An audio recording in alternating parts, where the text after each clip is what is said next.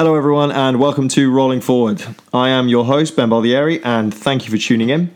Rolling Forward is dedicated to exploring topics related to mental health and sport and the interplay between the two. I'll be talking to high performers in various areas such as sport, entrepreneurship and business about their experiences with mental health and the struggles they have had, and in doing so seeking to broaden the dialogue. Mental health is a huge issue which has historically not received the recognition it deserves, so I'm looking to do my bit to change that. My guest today is Adrian Cahill. Adrian is an executive coach, investor and business mentor to some of the most successful young entrepreneurs the world over. Adrian's unique background and experiences as a member of the Australian Armed Forces and transition from soldier to investor and then on to coach give him a unique perspective on the struggles commonly faced in the modern world. Adrian is the founder of Motivate Shanghai and Bali NLP and is passionate about helping people develop the skills that they need to succeed at whatever they do. In this conversation, we take a deep dive into Adrian's personal experiences with mental health, his time in an asylum, and how he coped with the suicide of his best friend when he was deployed in Afghanistan. We explore his views on the current state of how mental health disorders are treated. Please be aware that this conversation does get quite intense, so apologies if you are triggered in any way. Please enjoy. Good morning, Adrian. Thank you very much for being here. Good morning, Ben. Good morning, everyone. Good morning. So the first thing I think we're going to dig into is your experience in Afghanistan. What happened? Why? What happened there? This is something that you've obviously got something to say about. All right, just jumping in, dude. Yep, in with both feet. Well, I've listened to your podcast. I've really appreciated some of the last episodes. The last one was nuts. You've got some really good ones there. And I was thinking about what to share. And there's this one particular experience in Afghanistan. So most people might think of straight away, they think about Taliban or being shot at and missiles. And yeah, we were in a rocket-proof shelter. And occasionally it was, raining. raining lead. Raining lead occasionally. And I had some experiences. I watched some of the snipers go off, and snipers had their first action. And sections going out, some sections not coming back. Lost count of the amount of funerals I went to that year. Yeah. I was working with the Dutch, Australian, and Dutch forces together, and some Americans nearby. I lost count of the amount of funerals. And one of my guys came back with malaria. All my guys came back alive. But there was one of these defining moments in my life there. And it wasn't anything to do with Afghanistan. However, I have a tattoo of a cross on my back. Mm-hmm. I've got a big cross on my back. And I remember running around the airfield for exercise. We'd go jogging around the airfield. And out in the airfield in this desert, there are marijuana plants. Like 2-3 meters high, blossoming green on the side of the desert airstrip, and right nearby there would be a military guard hut, so that the local guards they would be smoking, and they would be up there providing security. And here I am, a white guy running past with a singlet, a pistol. A singlet, and a tattoo of a cross. Like, these guys are going to use this for target practice. But anyhow, what actually happened was my roommate in Australia killed himself. Was that after you came back, or that was while I was there? Yeah. So I'm out there with all these things going on, sniper intelligence and stuff nearby, guns, kids with guns, all kinds of messed up stuff. And then what really actually hit me the most was my roommate in Australia. Mm-hmm. I lived with him, for months prior to going. He was an extremely happy character, very, very happy character. And I learned so much from him. And when he did the suicide, it really, I guess you could say, swept the rug from underneath my feet. Yeah. Sure. So what was your motivation for joining the military? If you're with this guy in Australia, this is someone that you've looked up to, you've learned from. What was the driver that led you to moving away from that life and joining the military? I guess like a lot of your audience, high ambition. I had very high ambitions. I was going to be a millionaire by the time I was 21. It's a solid goal. Millionaire by the time I was 21.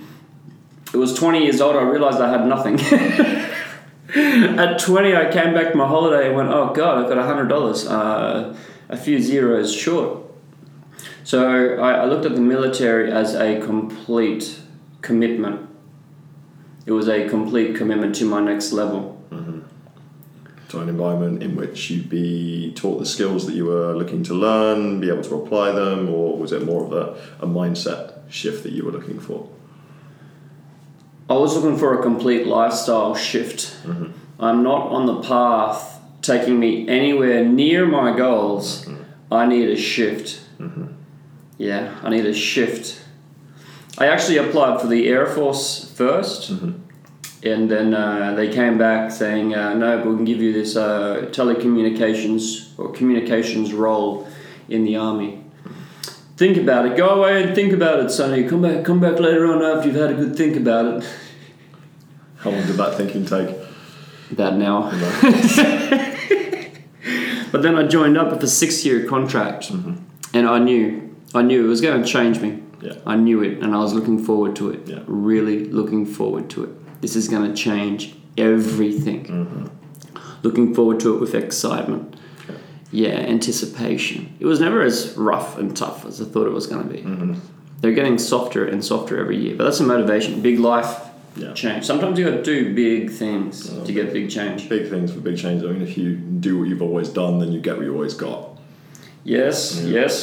As cliched as that sounds. As cliched as it is. Yeah. And some people will go home and they will try to create a change for themselves. They might change their diet. They might change something. But ultimately, that's all from their own thinking. They don't have the outside influences or the push and pull that you get like from a coaching perspective, moving countries, joining the military. From a drill sergeant and breathing down your neck when you haven't quite polished your boots to the standard that they're looking for. Yes. So then you're in Afghanistan. This happens to your friend at home. Your friend takes his own life. You've been loving it You've been enjoying what the military has been giving you up until this point. Then this shifts your paradigm. Yes. I'm not sure if you've had it before. I suspect you may have had it. Have you ever had a mate write to you and tell you things, and then a week later he's not here on the planet anymore? I had something similar happen with my brother. Luckily he is still here, but I went through a similar experience. Yes, so he wrote to me like a week beforehand. Yeah. And at the very bottom of it he said, stuff it, I should just go to Mexico. And there wasn't really any indicators or signs in there, but I suspect the way the brain works, we go back and we look for it and we look for it. Now this is in 2008. This is over 11 years ago now. I've done a lot of work on it and I've cleared it. And that's what makes it so interesting is that there's been many times over the past I've been in a massage or a Tony Robbins kind of event. And in the event I've seen his brother, his mother, and it was haunting me for a long time. But at the same time, what's happened 2 years ago is I was going through a process. I was going through a psychotherapeutic process. I think the gentleman would be a psychologist with neuro-linguistic programming and rapid eye movement desensitization therapy. And this gentleman took me through this therapy, and this is crazy. This might sound crazy, but this guy is a full psychologist. He's working with a lot of veterans, and we're sitting there in his psych office, and I have this pen in front of me moving left to right, left, right, and my eyes are tracking left, right. Meanwhile, he just asks 1 or 2 questions, and I'm back in, and I'm sitting there in the seat, and I'm in Afghanistan. And I'm seeing what was around me, and my heart was beating really, really fast. And my friend came down in my processing. In this 40-minute session with the psychologist, when he pulled this out and did this process with me, I was back there, I was having a conversation with him, tears were bawling out of my eyes, man. nothing quite like seeing, grown gentlemen, eyes like waterfalls. And I was having a conversation with him, and he was telling me, you've been seeing this the wrong way. You're not responsible. You're not responsible. Blah blah blah. I got these messages from him. Tears stopped. Resolved. I felt light. For the next noticeable for the next month, I felt like 5 kilograms lighter. Wow, I was walking around on tippy toes, just light, like helium balloons, but ooh. Yeah. It's wow. And it's when you've been carrying around something of that nature for such a long time, you kind of get so used to it that you don't realise it's there until you go through something that takes it away. It's like, oh, I've been dealing with something that I didn't know was taking up that much energy. Yes, yeah. Prior to this, it was the snipers that I mentioned, because snipers get enthusiastic about doing their role, right? And they get psyched up, they train hard, and you see the look in their face. I don't know if you've seen the look in their face after they've had their first kill, but could you imagine seeing these young gentlemen, maybe in their 20s, training very hard, very smart, because the snipers are the smartest or the most elite kind of guys, right? They're very, very smart, they're very well trained, and that they go out for the first kill, they're mentally prepared for it. They come back and they look like ghosts.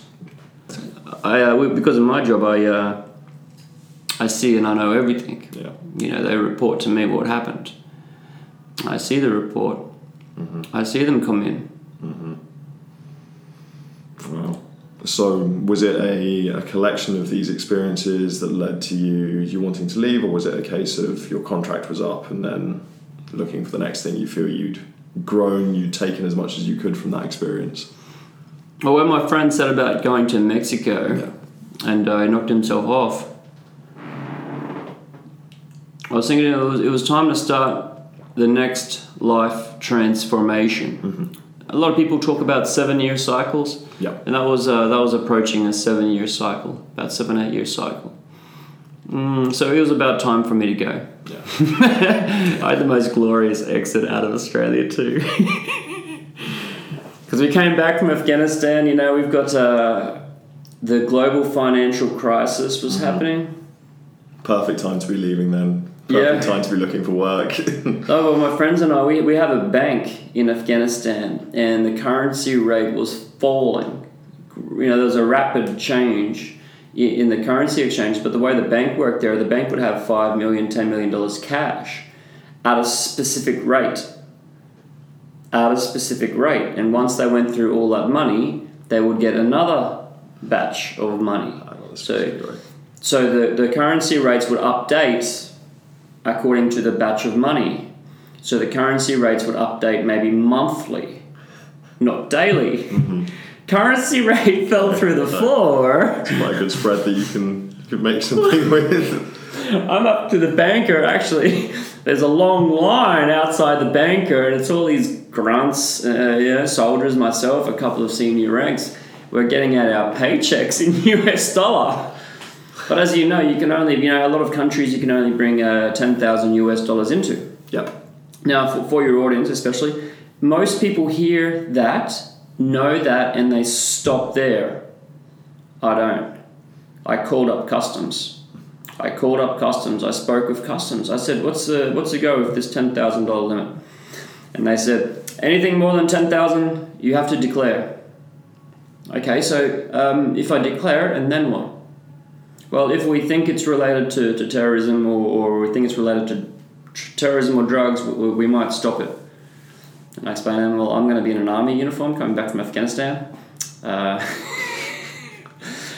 they were like, yeah, fine, just declare it. So all these soldiers came back, and I told my friends, all the soldiers came back carrying about 8,000 US dollars, that was 10,000 Australian on that day. But by the time they got back to Australia... And there I was, I had about 25,000 US dollars under my t-shirt. Solid. Yeah. Solid. Yeah, in US dollars under my shirt.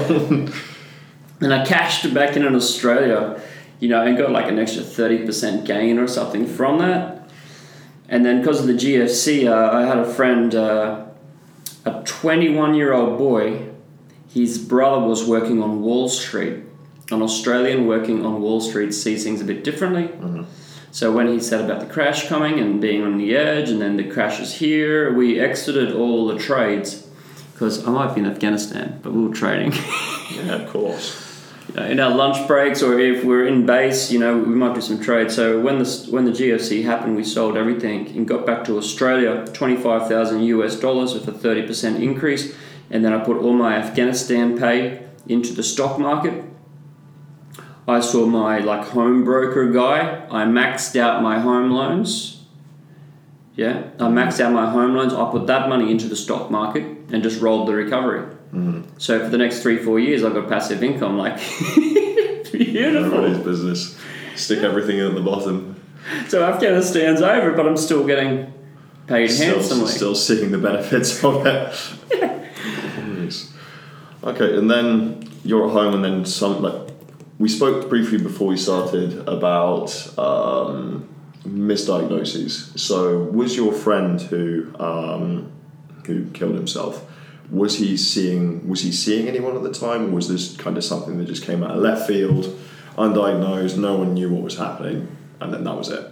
Just like that. Left field, unknown, mm-hmm. No one knew it was coming. Yeah. If any of us actually knew it was coming, we'd bloody fly there and look after it. Yeah, of course. But no, completely out of left field, unknown. So part of the reason I do what I do, and I've been doing so much promotional work in Shanghai, rather than say just making my own money for my family, I've been up here in Shanghai. I give money to Lifeline. We have them up every event. We've got a little note about Lifeline. Lifeline being the phone line people can call up. Yeah. So I'm really passionate about helping to change this. And over my life, there's, I don't know, maybe 10 or so, 15, something, a lot of suicides actually now. That one had the most impact. But most of the suicides I've seen have all been really unexpected. Mm-hmm. But I had a phone call last week. Yeah, about 5 days ago, I had a phone call from another veteran. And he is in a mental health facility in Australia right now. Mm-hmm. And it was rather disturbing what was happening in this mental health facility. And this gentleman has had an AK pointed to his head for half an hour. Yeah. So in terms of having sound mental stability, if he's capable of dealing with that sort of stress, he's not doing too badly, and yet he's in this facility. Yes, and he's actually in the facility because he said, I believe he probably said he was suicidal. Yeah.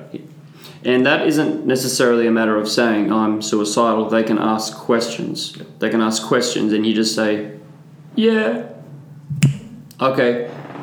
And they've transferred him from one health facility, like a military health facility, to a civilian health facility. Now, in this health facility, they have the general public, which pay very little money. They have military veterans, which is paid by defense. And they have private health. Mm-hmm. So there's individuals who have decided that they need help, haven't been seen by a doctor or something, and kind of check themselves in. Yes. Mm-hmm. Yep. They've checked themselves in, or they've been referred in. Yeah. I think a lot of the time they have to actually refer themselves in and do an autograph. I actually went in there once myself.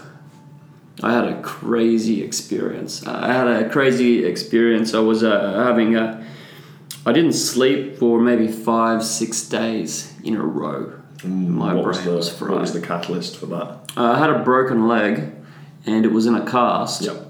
And I was down on the beach sometime, sitting on the edge of the beach, and some kind of insects went into the cast. Mm-hmm. So it was itchy as hell. And it was so uncomfortable. Yeah. Yeah. And one of these nights I wasn't sleeping, I went into bed and there were like bed bugs or something. And these things it's so ugly. I suspect that whatever. I suspect some of these insects laid eggs under the cast or something, and then I am. Nice. There I am, like completely freaking out, covered in little insects biting me all over, and I've got my foot in a cast. Whew! It was friggin' terrible, man. And I was in a Taiwan at the time. Yeah, it was really freaked up. And I ended up, not sleeping.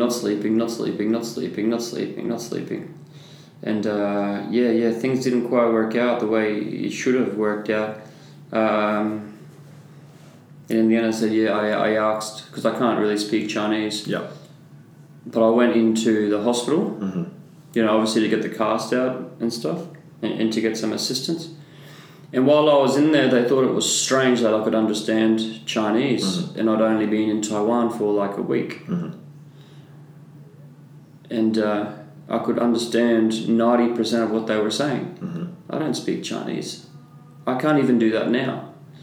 So sometimes the brain goes through processes. I suspect it was, bursts of energy or adrenaline or whatever was going on. I was able to understand. They had a translator, and I could understand the doctor better than the translator. I'd done some of the neuro-linguistic programming, right, and I understand communication. Perhaps that had a little bit of influence. So figuring things out from context and that sort of thing. Figuring things out from context, perhaps. And I think I was just able to figure things out from context. And I was able to understand 90% of the conversation without hearing, and the doctor was amazed by it. Yeah, and then so you're slightly delirious obviously very delirious from 6 days of no sleep. Yes. Able to understand more than these medical professionals think you should be able to, maybe complaining about having like itching sensations and that sort of thing, which can be an indicator of something going wrong, or not necessarily going wrong, some cross-wiring or something neurally. Then what happens? Had the it's kind of like Australian embassy staff kind of turned up to check. So that I'm suddenly sitting in front of this lady who said she was from the Australian embassy. And don't forget, I was a little bit fresh out of Afghanistan. Okay, I was going to ask, when was this? Not long after Afghanistan. And I was doing a lot of stuff in Afghanistan that couldn't be spoken about, So here I am with all this kind of intelligence, information. I was starting to peak out, but then the Australian... I've got like Australian embassy talking to me. They're going to look after me, and they gave me their business card, and it was just like a business card. Anybody can give you a business card. Anybody can give you a business card. They should have had hard plastic identification with a photograph of them, not a business card. Yeah. Now I've done my work. You give me a business. So now I started to realize, hang on, you could be anyone. Anybody at all. Anyone at all. I'm in Taiwan, I was in Afghanistan, and I hadn't slept, I was getting a bit delirious, paranoia kicked into the max.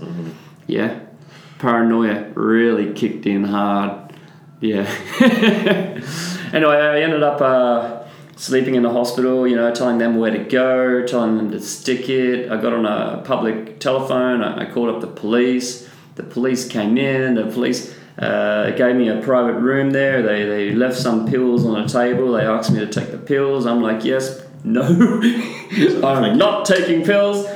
And I sat there, in like a wheelchair with a leg in a cast, with the pills there, with the police just outside, and like a one-way mirror. Going, holy shit, are these police going to kill me? Are these guys going to take me and, terrorize me and probe my brain? And I was thinking, these guys are going to, Something's going to happen. Yeah, there's enough, I have enough stuff here for them to track back. Military, it doesn't take too much to figure it out. Am I going to end up whatever? So, it was pretty bad. Anyway, long story short, I went into a bit of a care. I got asked to go into a care facility there by other embassy staff who had hard plastic ID. And I'll never forget when they turned up with hard plastic ID. So legit embassy staff. Yes, and I was able to, inspect their identification, ask them a few questions. Because these guys are the real deal, as opposed to someone who's just pulled a card out of their wallet and handed it to you. Yes, I just asked them 1 or 2 questions, and I can tell they're the real deal. You got your safety questions kind of thing. Do you know where I've been, and do you know who I am and stuff, and couple of things come out, and then they said, okay, we'll take you to this facility, you can stay here, and then we'll come back and we'll get you back home to Australia or whatever you want. Anyway, a day or 2 later, there I was sleeping at last, and I slept for like 16, 18 hours, and then I woke up and looking around, I got up and I left my room, went all the way to the door. My mum had just arrived right then. That was my mother arriving just then. And are you still in Taiwan at this point? Or Yeah, Taiwan. Got on a plane, flew back to Australia. Got back to Australia, I went into a healthcare facility in Australia. I was assessed when I was there, and I was under the effects of sedatives or something. And they assessed me while I was under the effects of sedatives. They said I wasn't. And I saw some report and it said I wasn't under the effect of sedatives. I totally was. And then when I came back to Australia, I now visited an Australian facility, and they threw various labels, and pretty much straight away, you should have drugs. Here are sedatives. Here's something to deal with the symptoms. Let's not dig any deeper. I don't know the names of the drugs, but exactly what you're talking about, mate. Here are the drugs, take the drugs. I'm like, nope. I put up my hands. I'm not taking your drugs. I'd rather take meditation than medication. Yeah, I need time to relax, center myself, process, sleep, rest. And they didn't like it. Yeah. Or I don't know, but they every day they were forcing me to take drugs. I had ladies in there talking to me about how bad marijuana is and how bad hard drugs is, and I wasn't doing any drugs. Yeah. I smoked a couple of joints, a few joints when I was in the odd country. Well, if you're in Afghanistan, you're surrounded by 3 meter tall marijuana plants, then that's kind of understandable. I wasn't on any drugs, but I had these mental health nurses talking to me about drugs. It's like, what the fuck? Do you know why I'm here? I'm here because I had a freak out. I had an experience and it freaked me out and them out. I didn't sleep, and they kept forcing me and pushing to me these drugs in various ways, to the point where we're not going to let you out unless you have them. Yeah. Now the phone call I had last week to my Australian friend, he was going through the exact same experience. They wouldn't let him see his kids unless he took the medication. No medication, no free time. No contact. No medication, no contact. Now, he's medically trained, I'm not. He had some kind of he had a minor pain. On a scale of 1 to 10, the pain was a 2 or a 3. He was trying to get paracetamol, which is like a level 2, level 3 drug, to match the pain. They said to him, no, you can't have any low drugs. You have to have a 9. Like Oxycontin, Vicodin, something like that. Yeah, something like that. So they're refusing to give a client who has like a headache paracetamol, and instead they want him to take this level 9 drug. Morphine. And they're telling him, you can't see your kids unless you have this. And what do you think that is? Do you think that's the result of either misdiagnosis or there being more of an agenda from a healthcare perspective, whereby, for example, in the States, it's money-based. If you're a doctor, you get a kickback from a company if you're pushing a certain product. Is that a feature of the Australian healthcare system as well? Or is it maybe not necessarily negligence, but perhaps incompetence? I'm aware of all these things. Mistakes happen. Sometimes things are misdiagnosed, and perhaps it's a combination, but mismedicated mismanaged. He hasn't seen any kind of therapist, psychotherapist, hypnotherapist. They're not like doing all the stuff they could do. Instead, they're just under the hard drug, seeing psychiatrists maybe once a week or very, very, very little time with psychiatrists. So the system there is totally messed up. But from a financial standpoint, he was saying, and I didn't see this where I was, but where I was as a military veteran, I was a higher paid client. So military are higher paid clients, private health are higher paid clients, public, lowest. Now my friend was saying there was an incident there, and there were like 5 people. There were him and 2 private cares and 2 of the cheap public cares. Referrals. Yep, and I think the 5 of them all complained about the misconduct of one of their staffs, and they kicked the 2 public ones, the 2 cheapest people out, and they were replaced on the same day by a private and another military. Wow. So it's a very good business decision. Yeah. Very good financial decision. Now, one of those 2 of the lowest, the 2 that were kicked out, one of them killed himself a couple of days later. Wow. So do you think that mental health is becoming a lot more of an issue? This is partially the purpose of this podcast, is to be able to dig into these experiences and understand why they're happening, and then hopefully provide some value to someone who may be going through something similar. Do you think that the reason why mental health is becoming more of an issue is because the management of it is getting worse? People are not able to identify potentially negative spirals. They find themselves trapped in one and get worse and worse, and then go and see a doctor looking for help, and then they're given this kind of band-aid for a shotgun wound, as it were. It's, oh, you take these pills, you'll feel better. Why do you feel that you're a smart man, Ben, and I'm sure you got a smart audience. So much of what you're saying I can completely agree with, and each one could be its own podcast. It's totally right on. So there's a lot of misdiagnosis which can lead to someone going in. I just want to fast forward a little bit. I got out of my facility, and I had a friend come in, and he was a bit of a coach. He wasn't really a coach for other people, but he studied the NLP. What kind of coaching is this? It's just for the audience. He wasn't really even a coach. He studied NLP, neuro-linguistic programming, right? So he had the basic foundations of that, which is actually really powerful.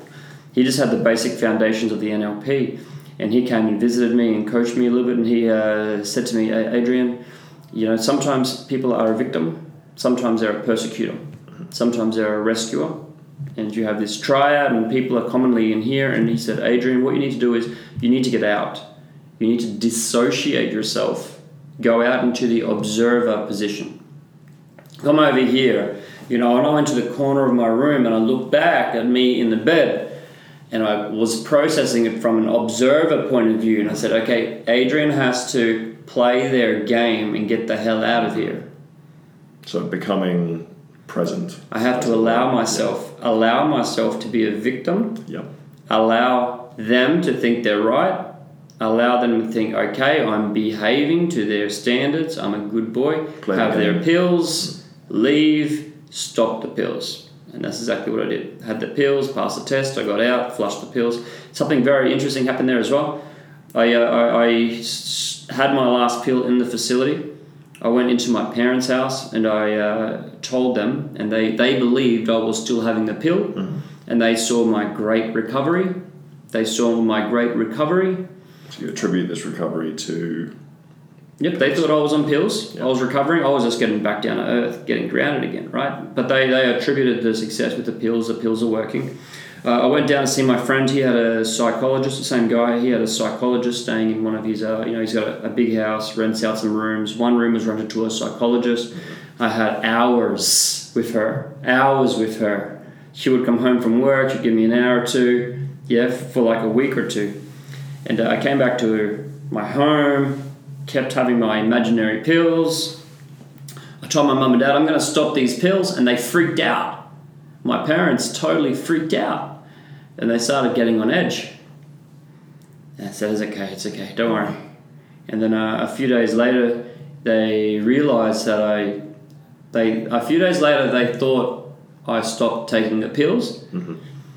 And then they freaked out and they said, Adrian, we've watched you recover. You've recovered so much in the last 1-2 months. You've recovered, and the last 2 days you've gone downhill. The last 2 days you've gone downhill. We've seen it. 2 days of downhill versus... I was off pills as soon as I left the facility. Yeah, of course. They contributed all my positive result to the pills. And then you have a couple of bad days, and that's because... I didn't have actually bad days. Bad days. I didn't have bad days. I had bad days from their point of view because they were worried I was going to stop taking the pills. Yeah. And when they knew I stopped taking the pills, I was having a bad day. So belief is projection. Belief is perception. Beliefs are so important. Mm-hmm. Before we dig into that, do you think that there is a place for pharmaceutical intervention if someone does have like a genuine chemical imbalance as opposed to just sad? Do you think that there is a place for pharmaceutical management of these conditions, or should drugs really be kind of the last line, as it were? Okay, let's look at depression. Yeah. Okay, for me, the best way to handle depression is to wake up at sunrise and go for a walk in nature. Mm-hmm. If you don't have nature, you're in a city, get an apartment that faces east. Watch the sunrise. There is a release of melatonin, so you have a chemical release by your body. So depression, anyone that gets depression, challenge yourself 7 sunrises in a row. Get out there and see the sunrise 7 days in a row. If possible, walk in nature. Try that. See how that has an effect. Get moving. Get to the gym. Now that melatonin and that moving, I believe has a much more powerful, lasting, sustainable effect. So you have the meditation. You can have artificial, natural. Made by man, often for profit, made by God. Mm-hmm. A religion irrelevant, right? Nature, made by God, man, made for profit. Take your pick. Mm-hmm. You want a profit, you want a result. Now, if you really want a result, I think you should focus on the result. So if your result is, I want to have really good health, but I have these problems, I would say go the natural way first and recognize that there are more natural ways than anybody thinks. Yeah. No one has done all the natural ways. They've just done maybe 1 or 2. Mm-hmm. Some of them like, I tried waking up 2 sunrises and it felt good, but I didn't keep doing it. Okay, so you've tried a little bit of the natural way and you've stopped. So there's a lot more natural ways. Fully commit to it. Yeah, fully commit. There's talking therapy, there's acupuncture, there's massage is great, there's daily exercise, there's changing your diet. Mm-hmm. They're seeing it might be depression, but it's seeing a dietitian and a nutritionalist. Mm-hmm. Yeah, so you can try all these natural ways which may affect it, and these kind of broad range of natural ways, natural remedies, also natural philosophy. Yeah. Someone said yesterday about traditional Chinese medicine and they spoke about philosophy.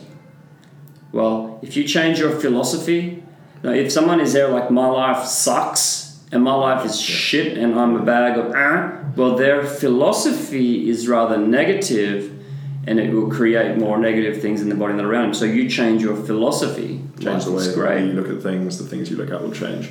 Yeah. Now, if all of that doesn't work, or if you just have a splitting migraine because you got dehydrated, yeah, I'm down for it. Yeah, I'll have a paracetamol. I have a paracetamol or Nurofen maybe a couple of times a year. Yeah. Now the thing is pain is there to tell you something. Mm-hmm. Yeah. So there is a function in pain, but the thing is, it doesn't have to stay there. And this is what happens a lot with things like depression or even injuries. So there's pain in your heart, a heartbreak. Mm-hmm. Heartbreaks generally hurt. It's there for a reason. It's loss, isn't it? You've lost something, Deal with the loss. Deal with the loss. Deal with the loss. Don't get drunk and look for a rebound, or deal with the loss. Now, you've got an actual injury, deal with the injury. Mm-hmm. Now, if you have powerful enough psychology, or you work with people, you can actually stop the pain. It doesn't take too much. So you've got a pain in your leg, you know your leg's broken. Okay, I'm going to put my leg up and rest. There's still pain. There's nothing I can do. Well, there's nothing to learn from the pain. I can have medication. But you can also, if you're powerful for your mind, you can switch off the pain. Or the pain is still there, acknowledging it's still there, but you're not suffering when you're experiencing it. It's not just like people that have tattoos. Exactly. Yeah, exactly that. Yeah, just like tattoos, you know. Yeah. Something goes in your head, something in your brain switches. Maybe the first time people get tattoos, I think it was painful as hell for me. Yeah, it was an experience. So tattoos are a great example, especially if you get a big piece, right? And they start it, and it's like, ah! And then the pain goes until you have that mental switch. And you have a mental switch. And I love the feeling of a good tattoo. Yeah. I know the first few minutes it's going to hurt. And then... But then you can settle into it, settle into the experience, accept it for what it is. Whew, that's an experience, isn't it? I spent 11 hours in total in the chair in Bali this July, and exactly that, like colouring in bits of my shin. The shin is not the most fun place to be tattooed. At the beginning, not fantastic, desperately wanting it to be over, but then you settle into whatever it is that you're going through. You settle into the fact that it hurts, and that sucks, but that's kind of a normal part of the experience. It hurts, that sucks, but it's a normal part of the experience. It doesn't really matter if it's a heartbreak and it's or going to depression. pass. Tattoo. It's going to finish. Like, you can deal with the moments of pain, and life is but a series of moments, isn't it? And the moments pass. Every moment up until this point has passed. Every moment after this point will pass. Just deal with it. Exactly, but you got someone else having medication then? Yeah. So you have a tattoo and, or a heartbreak or a broken leg or, you've been knocked on the head or something, you have a process, your body has a natural window to recover. If you're doing sunrise, good nutrition, good exercise, looking after yourself, you may be able to get through it very quickly. If you talk to a therapist, a coach, or a hypnosis, or acupuncture, or massage, or something, you might be able to get through it in a relatively small window. Now, if you have a pile of medication, I think a lot of people will have medication because maybe it's an easier option or something. It's easier option or it's pushed upon them. Well, or it takes the responsibility advised. away, doesn't it? It takes the responsibility away from you to a certain extent. It's like, I'm going to take these and I'm going to feel better. Why don't I feel better? I just need to take more of these. So the associations are onto the associations are tied to the drugs rather than it's disempowerment. Yeah. Which then brings us nicely back to beliefs. How would you define a belief? What is a belief? Great. A belief, a lot of times I hear limiting belief or I might hear a self-limiting beliefs. Well, all beliefs are limiting.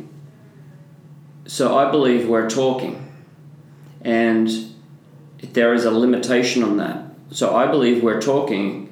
This means we are not sleeping. We are not playing on computers. We are not driving a car. We are sleeping. So everything has, they all have limiting. Yeah, so the belief is like a faith or a knowing that something or, is real, but a limiting belief, all beliefs are limiting. So we're here talking, we're not sleeping. So we're here talking is a belief, it's a limiting belief. What about negative self-limiting beliefs? For example, going back to depression, when you're depressed, I've been depressed, I've taken medication before, similar experience to you, I stopped taking it because it actually made me feel worse. But when you're depressed, it's very difficult to deal with being in that negative state of mind because you're in such a bad place, you don't feel as though you're going to get any better, and because you don't feel that you're going to get any better, you get worse, which then brings you into this nice downward spiral. Oh, downward spirals. Yeah. We should all be in an upward spiral. Yeah. We should all be in upward spirals. It's 2019, about to be 2020. We should all be in an upward spiral. Okay, so when we're young, we get our first beliefs. Obviously, it comes in, from the environment around us, parents and whatnot. And I suspect that, our parents constantly saying things to us, and mother saying some things, perhaps mother's family saying some things, and then father saying something and fathers, parents saying something. We have all these people telling us as a young child. I believe we kind of absorb their voices and impact. That perspective. Yep, and this forms part of our ego, many parts to it. So we have our beliefs, but who says if it's negative or positive? I mean, could you define that by the effect that belief is having in your life?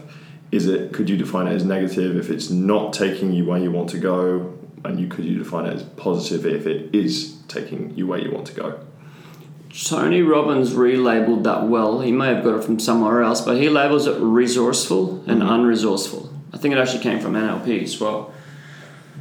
So resourceful and unresourceful. So a resourceful belief, and I guess you could essentially say a resourceful limiting belief is that I'm going to get better and better every year. Mm-hmm. Isn't that a great belief to have? And then you would have an unresourceful limiting belief. I can't get better every year. I'm getting slower every year. So the negative or the positive is totally a subjective point of view, which you can switch at any moment. So the positive, whether it's positive or negative, are just labels we use. We label a lot of things positive or negative, yet there are so many more ways to look at it. In fact, if we label it a negative experience, we're kind of getting this thing, an experience, we're putting it on ice and we're saying it's negative. Whereas that event has gone, and we are holding on to the baggage from the past, and we are holding on to it in a negative perception, all completely internal. That's why these coaches, psychologists, and people you interview are so can get results so successfully with different people. It's just that there are so many ways to change and update. It's actually natural to be updating our beliefs. Being able to step back and look at your beliefs, yes, realise which ones are serving you, realise which ones are not, and taking steps to address that. Yes. One of my favourite models, and it's a fantastic book, it's probably too technical for most people, but A Sleight of Mouth by Robert Dilts looks a lot deeper at that particular structure of beliefs. And I like his model very well. And he says at our core, or inside our core, we may have our spirituality, perhaps a connection to God or a higher conscious, and then we have our core identity. And our core identity can be broken down into values. So I value health, I value money, I value relationships. And one person may have a higher value for money, someone else may have a higher value for relationships. Someone may have a higher value for family. And the order of these values affect what they deem as positive or negative. So if someone is putting their money first and focused on making money, and that's in line with his value system, he thinks what he's doing is great. Anything that makes him money is positive. If someone else thinks money is very, very bad, they will label the same experiences as negative.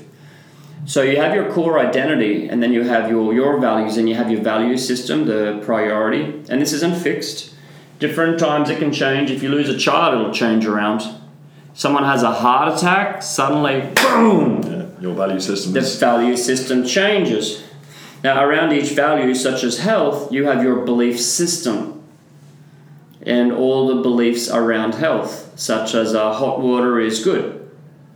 So that's a belief, and all these beliefs form around the value, health, right? So then you have your belief, warm water is good. You can write down, and you're welcome to try this at home. If you believe that you're not good enough, if you believe that you're not worthy, if you believe you're not worthy of being loved, no one will love you, any of those kind of things that you want to label as negative, I would encourage people to write it down.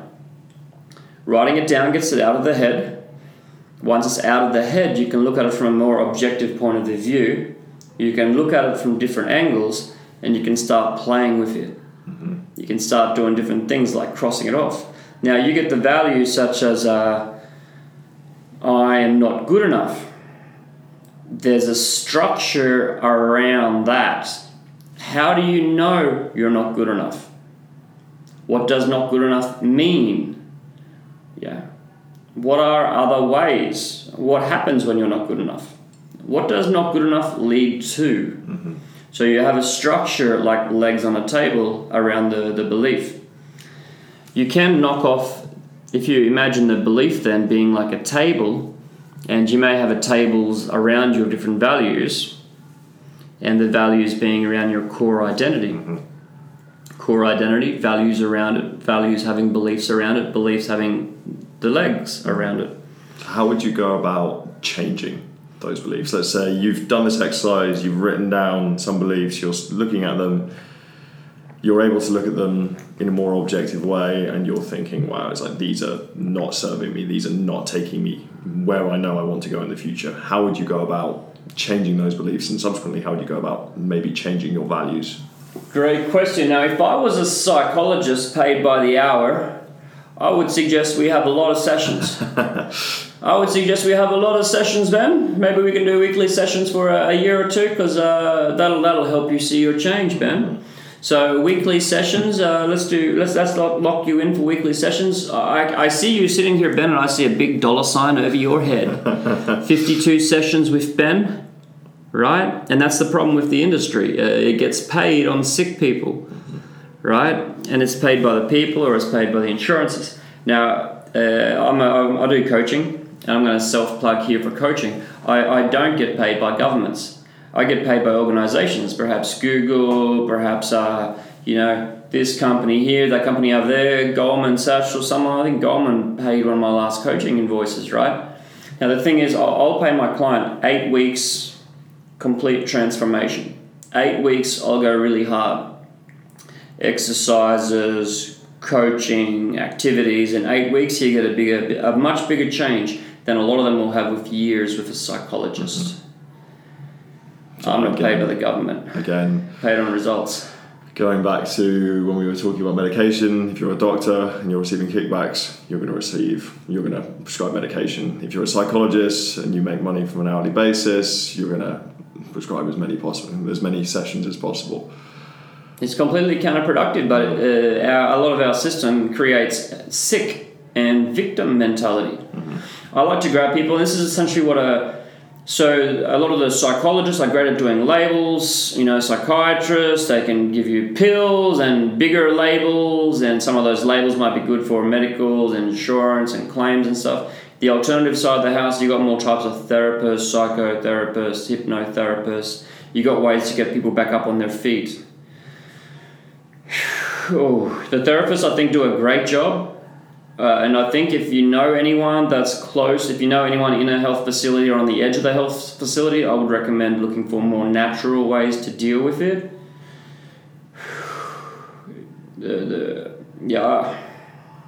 Dude, I am so annoyed at the system. I thought about going through university just so I could, be a psychologist and then go to be a psychiatrist or, a doctor and something and change. And I realized it was more of an internal battle. Mm-hmm. Yeah, I'm really kind of disgruntled with the health system in Australia, America, Great Britain. But I have a little bit of inside knowledge. My uncle was a psychiatric nurse. So I grew up with him. Okay, we've got people outside. We have some people outside, so just before we finish, one last question I like to ask everybody, everyone that I've had on. If someone is listening to this and they're in a place where they're really struggling at the moment, they're struggling to deal with the challenges that they're facing, what is one change that they could make that would help them move forward through those challenges? What is something they could do right now that would give them a significant improvement? Okay, I'm going to say two things, if that's okay. First thing is the changes to make. So I do this thing called a sunrise package, and I encourage and push, sometimes make it part of the commitment that my clients get up at sunrise. They get up at sunrise and they walk. They do some form of activity and meditation at sunrise. It is life-changing. A lot of people that have depression are up late at night. Yeah, a lot of them can't sleep. Mm-hmm. When you have poor mental health, it's hard to sleep. So wake up really early. See the sunrise. Yay! It's a bit of a drain, but you're going to sleep better. Mm-hmm. look for the natural remedies, look for more nature. But the second bigger thing is to reach out for help. But when you're reaching out for help, you need to reach out to the right people and be aware that those people will give you their recommendations from their perspective and from their point of view. Therefore, they're limited by their own experience and knowledge. I happily take calls regularly, and I say to people, look, thank you for your call. I think a psychotherapist or a psychologist is excellent for you. I think, hey, this sounds more severe. I think you should really have a couple of sessions with the psychologist to get a label. Someone calls me up. Sometimes they're right for coaching, but not for me. I push them to the right. That's because of my knowledge in this field. Now, you may reach out to help, and if your friend is perhaps they've been in university their whole life and they think that psychologists are God, they'll probably push you to see one of them, and they might push you to them.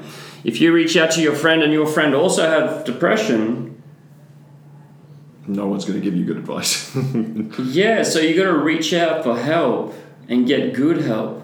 The helplines, Lifeline. There are other helplines. Reach out for help. Reach out for help. So take those big steps to change yourself. Secondly, reach out for help and tell people, I need a bit of a hand. I'm not feeling the best. And that's okay. That's the biggest problem is, especially we as men, we try to do everything by ourselves. Great things are not done in isolation. No great things are done in isolation.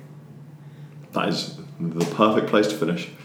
All right, so we're going to go outside and we have a coaching boot camp where we've got a pile of people and we're going to be learning about the basics of coaching today. Grand.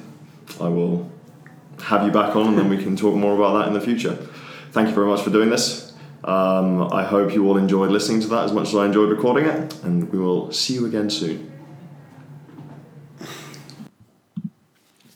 My guest today is Adrian Cahill. Adrian is an executive coach, investor, and business mentor to some of the most successful young entrepreneurs the world over. Adrian's unique background and experiences as a member of the Australian Armed Forces and transition from soldier to investor and then on to coach give him a unique perspective on the struggles commonly faced in the modern world. Adrian is the founder of Motivate Shanghai and Bali NLP and is passionate about helping people develop the skills that they need to succeed at whatever they do.